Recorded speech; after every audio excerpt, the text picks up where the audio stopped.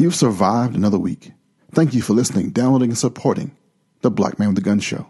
I'm your host, Ken Blanchard, and we're going to talk about Maryland handgun qualification licenses, Rock Island Armory for a hot second, David Cole's post, I Am Innocent, Michael J. Woodland on the Orlando shooting, with the news and details about it, Armed Citizens Report, some thoughts about compassion, watch listing, and flying the flags at half-staff so many times this last few years.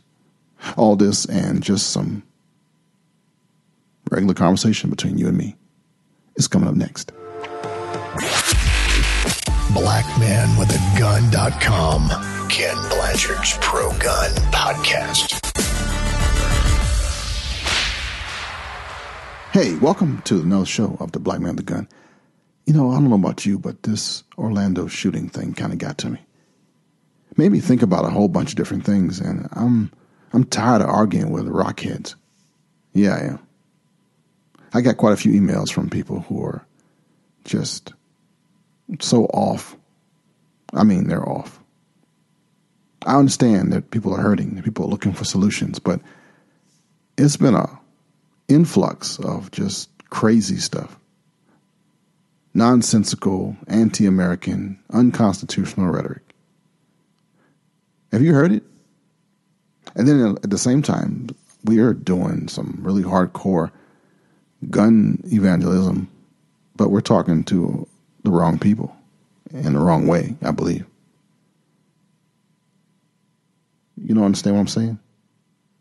Well, after John Wayne leads us in the Pledge of Allegiance, I want to just not really give you any answers, but ask a couple of questions and let you think about it.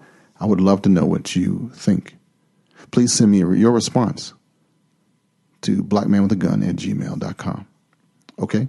I pledge allegiance to the flag of the United States of America and to the republic for which it stands, one nation, under God, indivisible, with liberty and justice for all.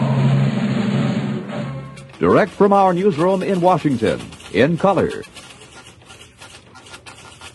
On June 12, 2016, a mass shooting terrorist attack occurred inside Pulse, a gay nightclub in Orlando, Florida. Yeah. Resulting in 49 deaths. 53 additional injuries. It was the deadliest mass shooting by a single gunman and the deadliest incident of violence against the LGBT people in U.S. history since the Holocaust.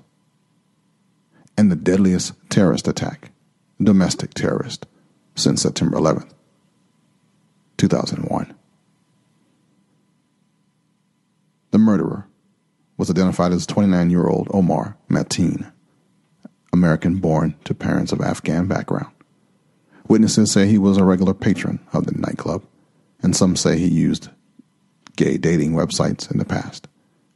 In a 911 call shortly after the attack began, he swore allegiance to the Islamic State of Iraq and the Levant, also known as ISIL, even though investigators have found no direct links to ISIL. They say it may be inspired. He had a 6-hour MCX semi-automatic rifle and a Glock 17 semi-automatic pistol. He was a security guard. He lived in Fort Pierce, Florida. It appears he was well organized and well prepared. It was an act of hate.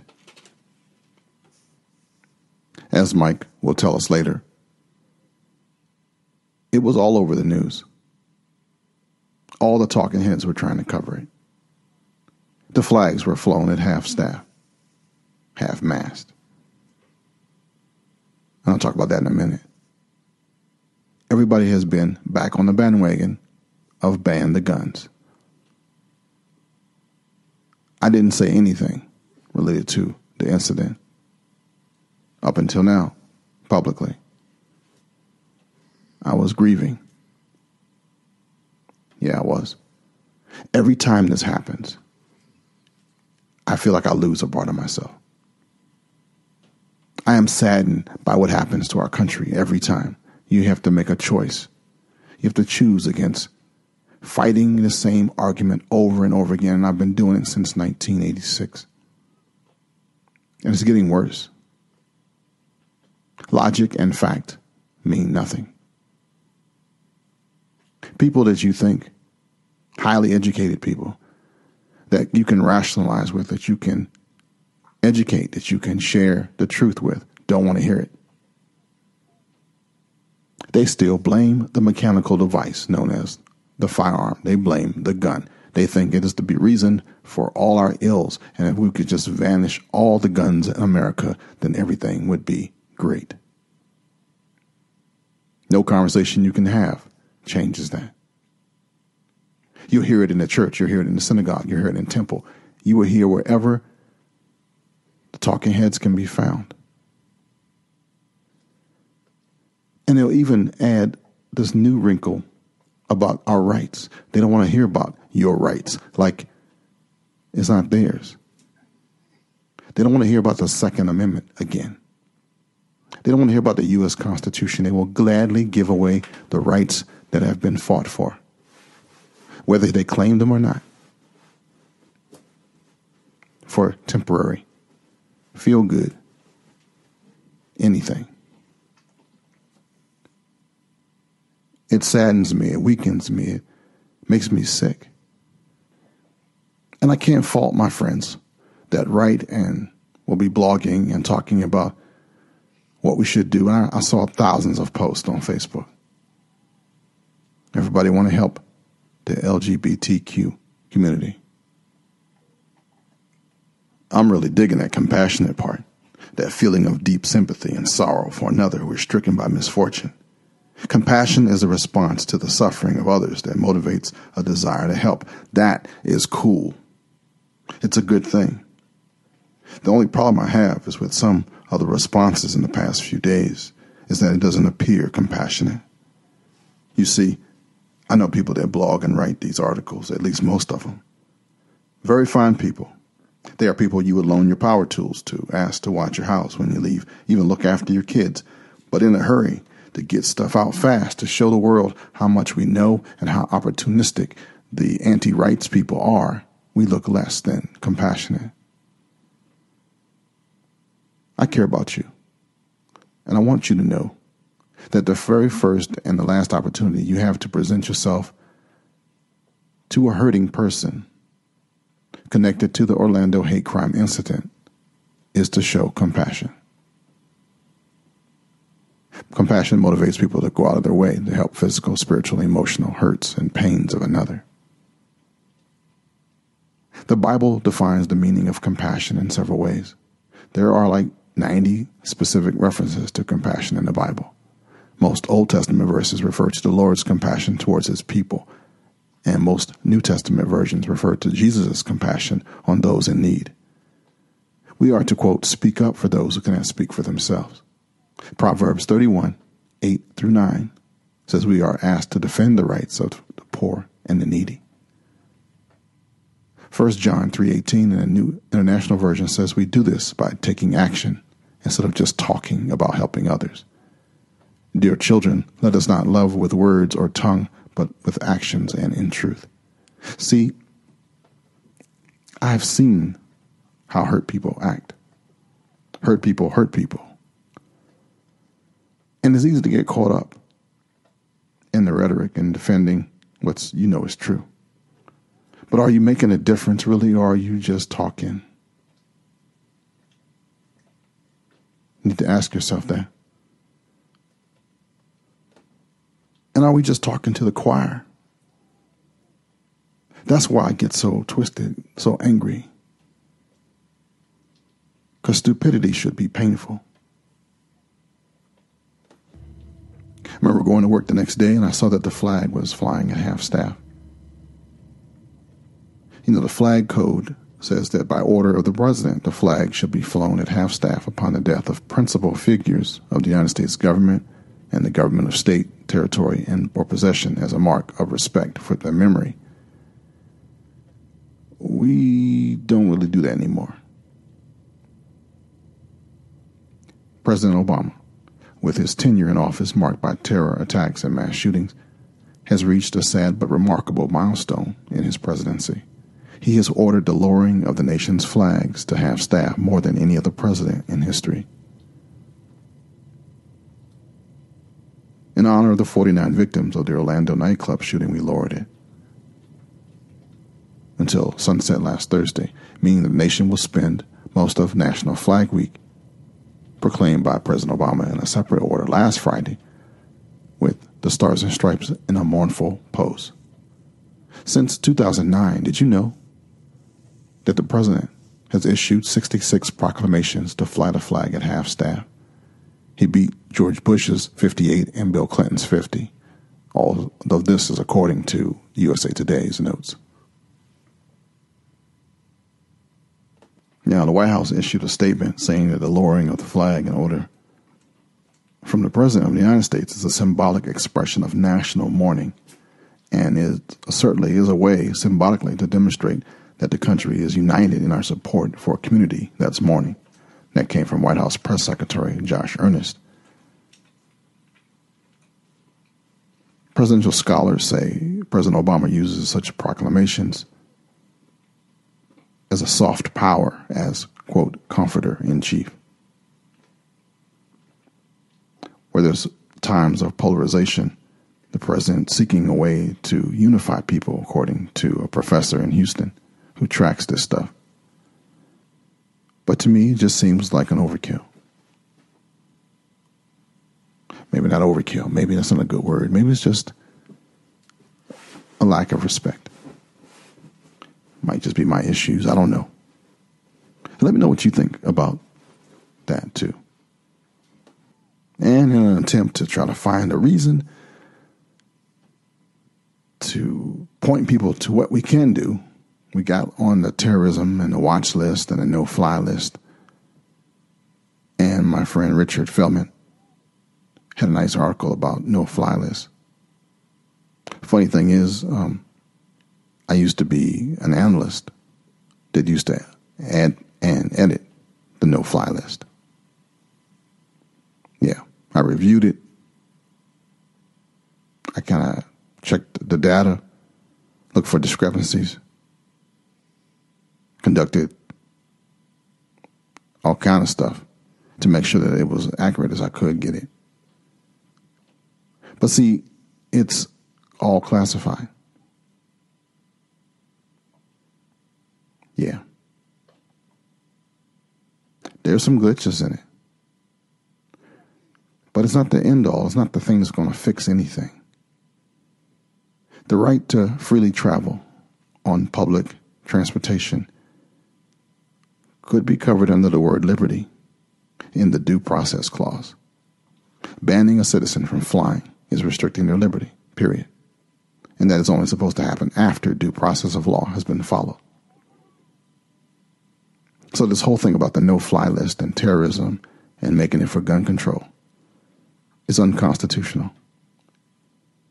The no-fly list and the terrorist watch list turned the legal concept of innocent until proven guilty on its head. The government, without any legal due process whatsoever, puts people on a list merely because it suspects them of wrongdoing or evil intent, and then it's up to us to try to convince the government to remove their names. That's constitutionally upside down, which is why it's sad that even conservative Republicans refuse to make this case. Blacklisting people from flying is one thing, but blacklisting people from buying a gun is something all new altogether because of the Second Amendment. The courts have declared that individuals have the constitutional right to own and purchase guns. So taking that right away becomes even more problematic, legally speaking. There are several classes of people who are banned from owning or purchasing guns already, but each has had some form of legal process that has to happen before such a ban takes place. Violent felons are restricted from owning guns, but they already are felons. In other words, they were previously convicted of a felony in a court of law. The gun ban is part of their punishment. People with mental problems usually have some sort of competency hearing in court, or at least their lawyers can press for one if they are involuntarily deemed a risk by a doctor. Dangerous threats like stalkers and domestic abusers are dealt with restraining orders issued by a judge. But no one included on the blacklist has had any of those legal proceedings. The government makes a determination that you are too dangerous to fly, and bam, you're on the list. You're not even informed of the decision by the government, and you certainly don't have any present evidence or why you should be blacklisted to any judge, much less give you the opportunity to rebut their evidence. Kind of scary, right? The no-fly list and the terrorist watch list is not a really good solution. Just saying. You might want to think about that when you push it. So where do we go from here? What do we do different in 2016 that we didn't do in 1991, that we don't do in 2007, that we don't do, that we didn't do? What do we do differently? How do we stop the arguments? How do we show compassion? How do we be effective and not waste our air? Or is that impossible? I don't have the answers. I'm asking you. Am I making sense? Am I just mumbling? I'd love to hear your comments on it. Hit me back at blackmanwithagun@gmail.com.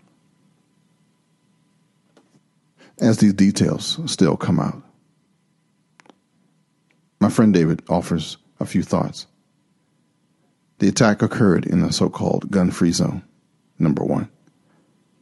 Secondly, there is no such thing as a, quote, gun-free zone. 3, the police in Orlando did not act to stop the terrorist for 3 hours. So basically, you are on your own if this happens on your watch. Number 4, if you don't have a concealed carry permit, get one. If you're able to get one, that is. If you live in a city, chances are you won't be able to. If you have a permit and you don't carry, please start carrying every day. And finally, don't go into gun-free zones. Today's terrorist threats are decentralized and diffused. And a centralized, top-down law enforcement effort will never be able to stop these types of attacks. You just can't have a cop present 24/7.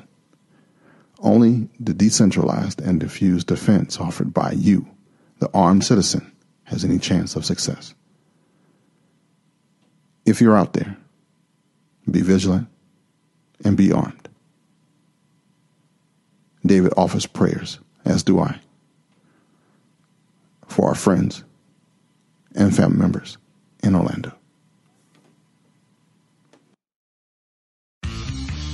This portion of the show is sponsored by CrossbreedHolsters.com. Crossbreed Holsters has gained national recognition as a maker of the best and most functional concealment holsters available on the market today. Each holster is handcrafted to ensure your firearm is safe and secure while carrying, combined with the best customer service in the industry. Visit CrossbreedHolsters.com. And I think Michael has something to say, too, about the Orlando shooting. You're up next, pal. Thank you, Ken, and welcome to another tip segment. I am Michael Woodland of m-wtactical.com, and today we're going to discuss the tragedy in Orlando.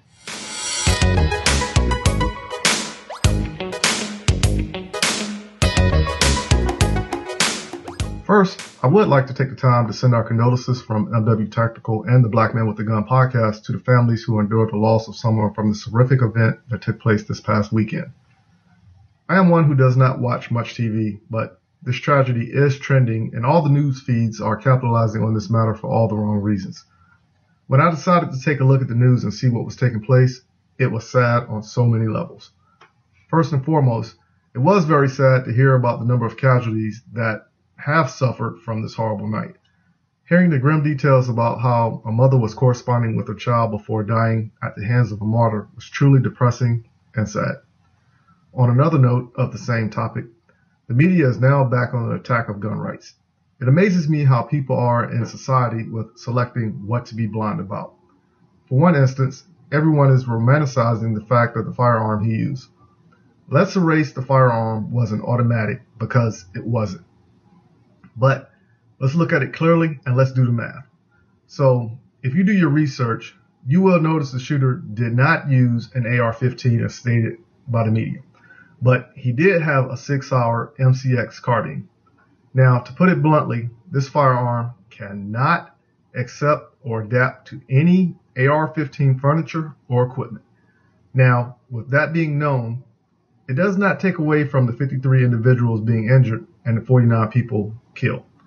The nightclub can hold up to 800 people, but there were roughly 600 people reported as being present due to the nightclub about to close for the night. Now, let's assume the shooter was going into this establishment with 2 magazines for the rifle that holds 30 rounds each, and a handgun, and let's assume that he had 3 magazines that holds 17 rounds each. In total, we are assuming he has at least 111 rounds of ammunition for 2 weapons. First, let's put to rest that the firearm the shooter used was an assault weapon. The definition of an assault rifle is a rapid-fire, magazine-fed automatic rifle designed for infantry use. Last I checked, we the people cannot purchase this type of firearm because of the laws that are in place that prevent the companies to produce this type of firearm to the general public. Now, what is in stock in the military is totally different. Either way you look at it, his destruction was deadly, but those in the media who do not know anything about a firearm are talking in a manner that has so many citizens led astray like other matters in the world. So let me ask a question. If there was a law that made purchasing a firearm more strict, will that stop the many acts of the mentally sick individuals in matters like this that took place in Orlando? I will wait for your response because the same message with the war on drugs has not gotten any better since I was a child, but I will wait for your response. This event will go down in history like other acts that were straight evil, whether it comes from abroad or from those with hatred in their hearts from the soil of this country. It's funny how history keeps repeating itself, even though we refuse to teach history as it happened. But instead, it is that what we want to glorify. There is a saying that you must know your past to allow the same mistakes not to take place in the future. If this podcast comes across the ears of those who know nothing about the AR-15 or the M4 rifle, but your view is to make the laws more harsh, let's talk. To even make the deal sweeter, I will teach you about the firearm so you can have a better understanding. And after the training, we can have a discussion about your views and how we can make this constitutional right that we have better for the generations to come. To even put a cherry on top, I will give this class for free to those in the media who are spilling the nonsense they're putting out. I did not know who to talk to, but the first people I want to talk with is the cast of The View, the politicians in California, and anyone in the media who preaches the nonsense they speak on the air. Again, training for me will be free for these people. Call me crazy, but it has to start somewhere. Tune in next week as we tackle another area of marksmanship for another tip segment. Visit us on Facebook by searching for M-W Tactical in the search bar. Hit the like button and let's talk about whatever you desire. If you are into photos, follow me on Instagram at MJ Woodland, where you can get an up-close and personal involvement of what I'm doing, whether in the military or out shooting somewhere close to you. If you are not internet savvy, we have that covered also. Go to www.m-wtactical.com, where you can easily connect with us on any of the previously discussed social platforms while reading about us, looking at pics, viewing future classes, ordering products, or even listening to the current week of the Black Man with a Gun podcast. For the totally old school, just call me, 803-250-1256, and let's discuss whatever is on your mind, from shooting classes or just inviting us out to your event. Until next week, keep shooting, keep practicing, and have fun. Back to you, Ken. Thanks, Michael. This portion of the show has been brought to you by the United States Concealed Carry Association. The USCCA has been providing education, training, and self-defense insurance to responsibly armed Americans since 2003. Join Tim Schmidt and myself here at usconcealedcarry.com. In the news. Armed citizen stories for this week. Police. Decatur. Woman fatally shot husband inside their home. Decatur, Alabama. Decatur police say a woman fatally shot her estranged husband early Tuesday inside their home. The WBRC-TV reports that police responded to a Stratford Road home 4:31 a.m. and found Vanessa Leffers in the driveway. According to police, Leffers says she shot her estranged husband, 30-year-old Mark Leffers, in self-defense. Officers found Mark Leffers in a bedroom, dead from a single gunshot wound. Police also confirmed 3 children were inside the home at the time of the shooting. According to divorce documents filed by Vanessa Leffers, her husband has been involved in 2 standoffs with police. Police said no charges have been filed and the investigation is ongoing. Officials say that when their investigation is complete, the case will be presented to a Morgan County grand jury. This is from Decatur, Alabama. Denver. Gun sales surge among gays, lesbians after Orlando shooting. Gun sales are surging in the wake of Sunday's deadly mass shooting in Orlando, Florida. The tragedy is generating new debate over gun control reform and the right to bear arms. Gunshots typically see a spike in customers after mass shootings, but this time, many are seeing shoppers they've never really seen before. More gays and lesbians. George Horn, the owner of The Gun Room, Denver's oldest firearms dealer, said Tuesday business is booming at his store. For this time of year, I'd say it's 3 to 4 times the normal we have. Background checks that once took minutes can now take hours. It's a sales surge similar to what happened after Sandy Hook and the Aurora Theater shootings. We're not surprised by it, Horn said. However, what's different this time around is the clientele.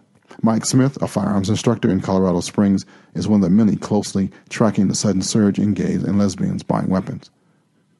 I think right now, because of what happened, people are looking for answers, he said. You walk into a gun shop and you expect to see people, frankly, who look like me. I think we forget we're a country of all people, not just people who fit the predetermined mold. Pink Pistols is a national gun club for gays and lesbians. It saw its membership soar from about 1,500 members on Saturday to 3,500 on Monday. Dozens of new chapters are springing up, including one Smith is creating in Colorado Springs. He says it's something he feels compelled to do, even though he's heterosexual. I look at it as a disenfranchised minority that needs someone who's willing to say, I'm a resource who's here and willing to help, he said. Another chapter also appears to be forming in the Denver area. The Pink Pistols typically meet on a regular basis at fire ranges to practice shooting. For more information, Smith's Defense Instruction Group and his firearms courses, he can be reached at 719-286-9451. Our next story is from Missouri, and the sheriff temporarily waives CCW fees. Following the Orlando massacre that left 49 dead and 53 wounded, one Missouri sheriff has taken a step to help arm more law-abiding citizens. How about that?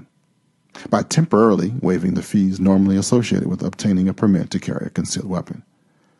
The Bates County Sheriff's Office announced the incentive through its Facebook page Monday after what the department referred to as, quote, continued attacks against Americans on American soil, end quote. Somebody said, I feel that I have a duty to protect the citizens while here in Bates County and allow them to be able to protect themselves and their loved ones while they are away, said Bates County Sheriff Chad Anderson. I will continue to pray for peace for our country and the world, but I will not put blinders on and act like this cannot happen here or to people we know and love. The concealed carry permits offered by the sheriff's office are valid for 5 years and normally cost $100. That fee will be waived through the month of June and part of July. Applicants can also take the required training classes through the sheriff's office for free. Classes are limited to 30 people, but if more sign up, they are placed on a waiting list for the next available class. Less than 24 hours after the sheriff's office announced free carry permits, the July 9th class was filled. Those who didn't get into the class were instructed to check back with the department's Facebook page for the announcement of routine or future classes. The offer for a free concealed carry permit is only valid for individuals residing in Bates County, which is located about 60 miles outside of Kansas City, and proof of residence is required. However, a number of out-of-town or out-of-county residents responded to the announcement with hopes that their local sheriff offices would follow suit. And that ends our Armed Citizen Stories for this week. This portion of the show has been sponsored by Dillon Precision, reloaders, reloading equipment, bullet reloading, and bullet reloaders. Check out DillonPrecision.com.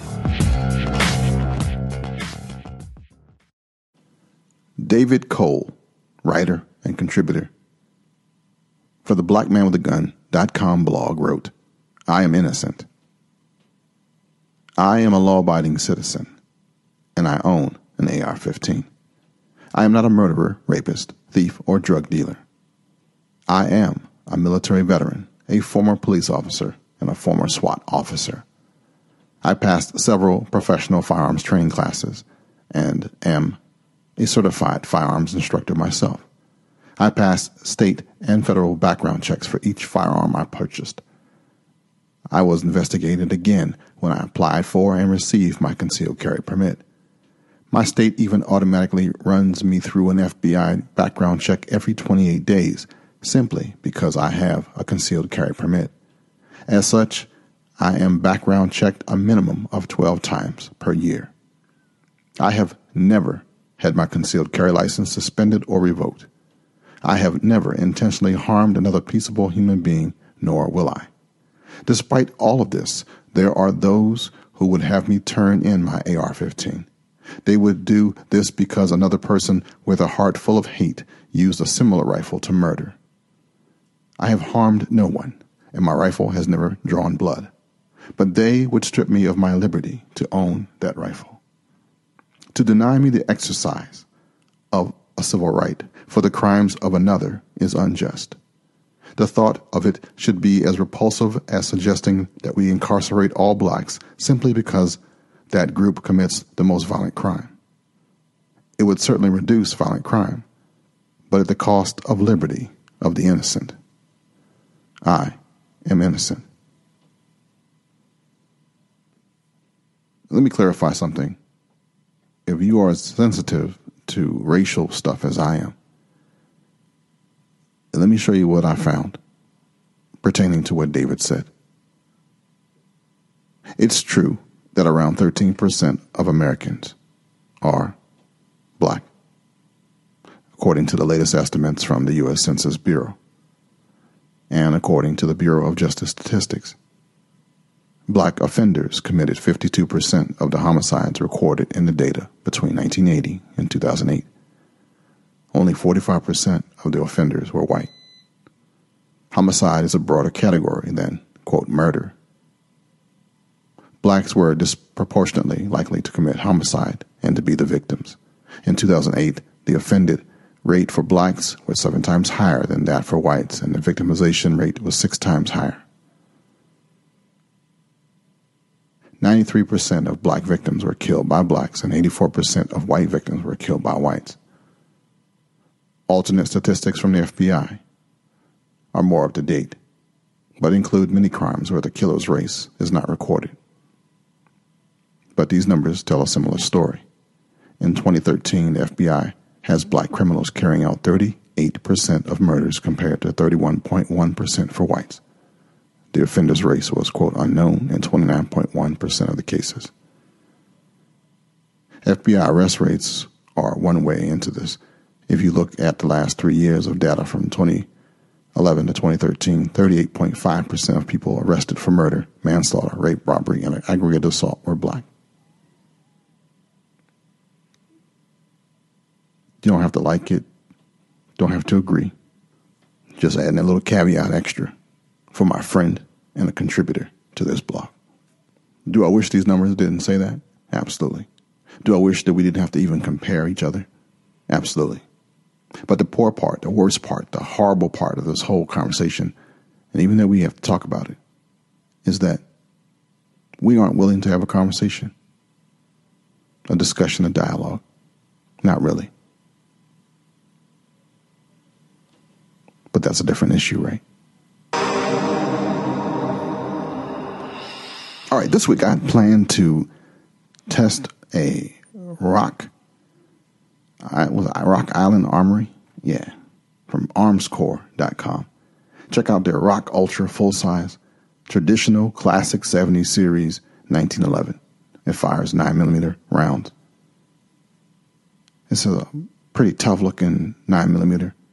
It's ambidextrous safety, and it has G10 tactical grips. It's a pretty macho-looking gun, actually. It's all black, has that matte black parkerized finish. Has adjustable rear sights and fiber optics on the front, skeletonized hammer and a trigger, and it's about a 5-inch barrel, I believe.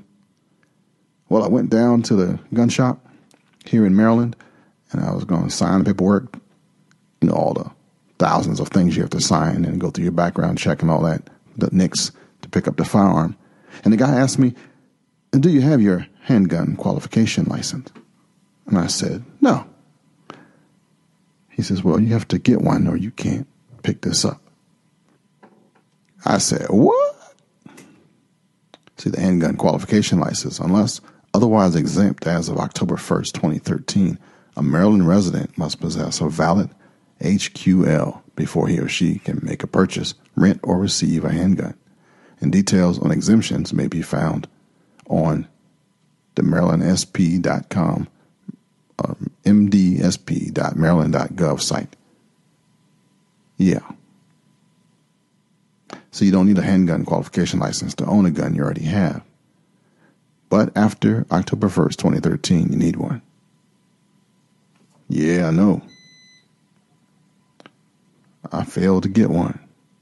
You're exempt, though, if you have a license to manufacture firearms, if you're an active law enforcement officer or a person retiring in good standing, active or retired member of the U.S. Armed Forces, a person is purchasing, renting, or receiving an antique, curio, or relic as defined in federal law, or you are a Maryland licensed firearms dealer.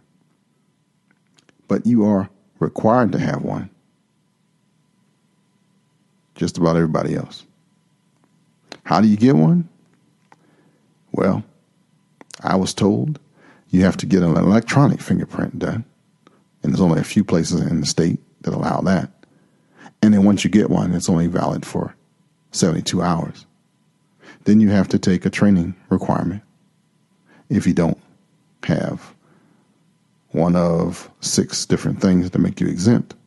One being, if you have a DD-214, you don't have to take the training. But if not, there's a home firearm safety class that you're going to probably have to take and learn about state law. It's a 4-hours course. It's a special course created in Maryland. Fingerprints, $50.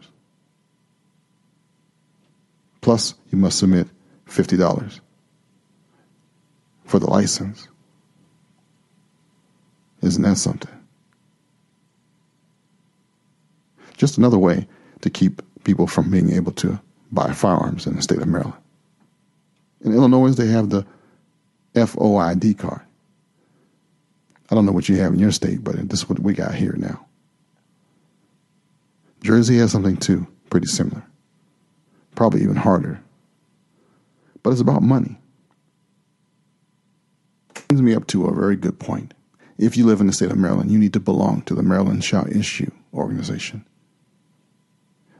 MSI has a lawsuit against the state for the HQL. Why would it do that other than it just being a pain in the butt? It's a burden for everybody. There are many people who this creates an especially onerous burden. They're looking for somebody to actually stand up and fight this thing, to be the named plaintiff for it. See, right now, the HQL law requires a 4-hour training session by an instructor. The plaintiff may not have the resources to find, pay for, or get the instructor. At least one shot has to be fired with the instructor present. The plaintiff may not have had access to a range, like there's none in Baltimore City. The application has to be filed online. You have to use Internet Explorer. Any other browser won't work. The Maryland State Police website is the only place where you can apply. The plaintiff may not have access to a credit card or have Internet access. Fingerprints have to be done in something they call the live scan location. However, Maryland State Police doesn't provide a list of locations. The plaintiff may not have access to a live scan location or be able to locate one. And it's just plain expensive. The additional cost of the handgun, plus the applicant must pay for training, the live scan, and to get this doggone thing. A regular person may not be able to pay for all the extra fees associated with the HQL. With this in mind, if you know anybody who will be a good plaintiff for this, please send an email to info@marylandshallissue.org. If you are not in the state of Maryland, if you can feel the pain in which we are having right now, and you would like to contribute and donate to the cause, please consider contributing to the Maryland Shall Issue. You can go to their website and find the links there. Tell them Ken sent you. But in the meantime and in between time, I shall be going to find a live scan fingerprint. I will be doing the thing on the thing to get my application in. I will be doing that all next week. Hopefully I can update you on how far I get by the next podcast. We'll see how long it takes. I'll try to document it too and take photos and all that video. So look forward to hearing from me. I will get this doggone pistol. I will be able to test and evaluate it. I will get through this Maryland handgun qualification license process. It's going to cost me at least $100, at least.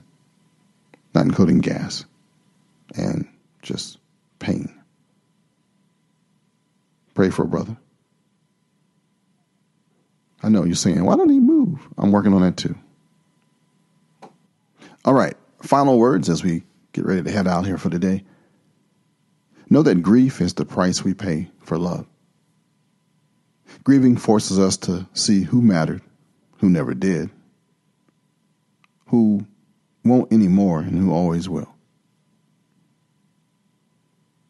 Despite how somber this podcast might be, I'm feeling pretty good right now. I just want to let you know I am trying to overcome some stuff. You remember my mom who had a stroke back in April, or maybe a little bit before April? She's almost totally recovered now. Good news there. Prayer actually works. So much so that I spent a couple of days last week getting her a new car, or a new used car, because she wanted to be independent again. How cool is that? The bad part was I was not real patient, and I had to check myself. Sometimes we can get in a hurry and forget the important stuff. I'm so glad that you're here with me. You just don't know. I thank you for those who have sent pictures. Your smiling face makes a difference in my place. It does. If you haven't sent me a photo, I would love to have one of you. I have a digital frame that flashes all the folks who have sent pictures so far. So though I'm down here in the studio, I'm not actually looking at just my dog, even though this was recorded live in front of a dog audience under the washer and dryer of the Blanchard house. It'd be nice to have your picture. If you want to send it to me, I'll take a JPEG. Send it to blackmanwithagun@gmail.com. If you're into podcasting, I want you to check out, there's a podcast movement conference in Chicago the first week of July. Podcast movement. You might want to Google that. Check it out. You might learn some stuff. It's cool. It's in Chicago this year. I am not going. But I wanted to update you and let you know that it did exist. There's quite a few podcast groups around. I also want to give you an update on the gun movement. Nothing's happened over there other than my main man, Ray Price, still giving me a blog. I'm looking for more writers. I realized that I got overwhelmed by this job that I'm at right now, and those 12 hours are kicking my butt, and I am oversubscribed. I can't start another thing. And if you hear me say I'm going to do something else, send me an email and say, stop it. I can't help myself. But I need to help myself. I need to focus and get a few things finished before I start something new.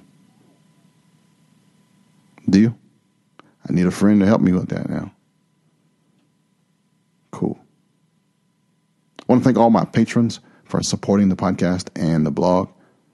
If you're not a patron, you can consider being one for as low as $1 a month. It automatically donates from whatever account you give it, and it pays for the little stuff here. Thank you so much for those who do once a month. I get the boost. Something always pops, and it always helps. That's patreon.com, patreon.com/blackmanwithagun. And you can check out the video at blackmanwithagun.com. I'm sure you'll find the Patreon link there somewhere. I'll include it here on this podcast too.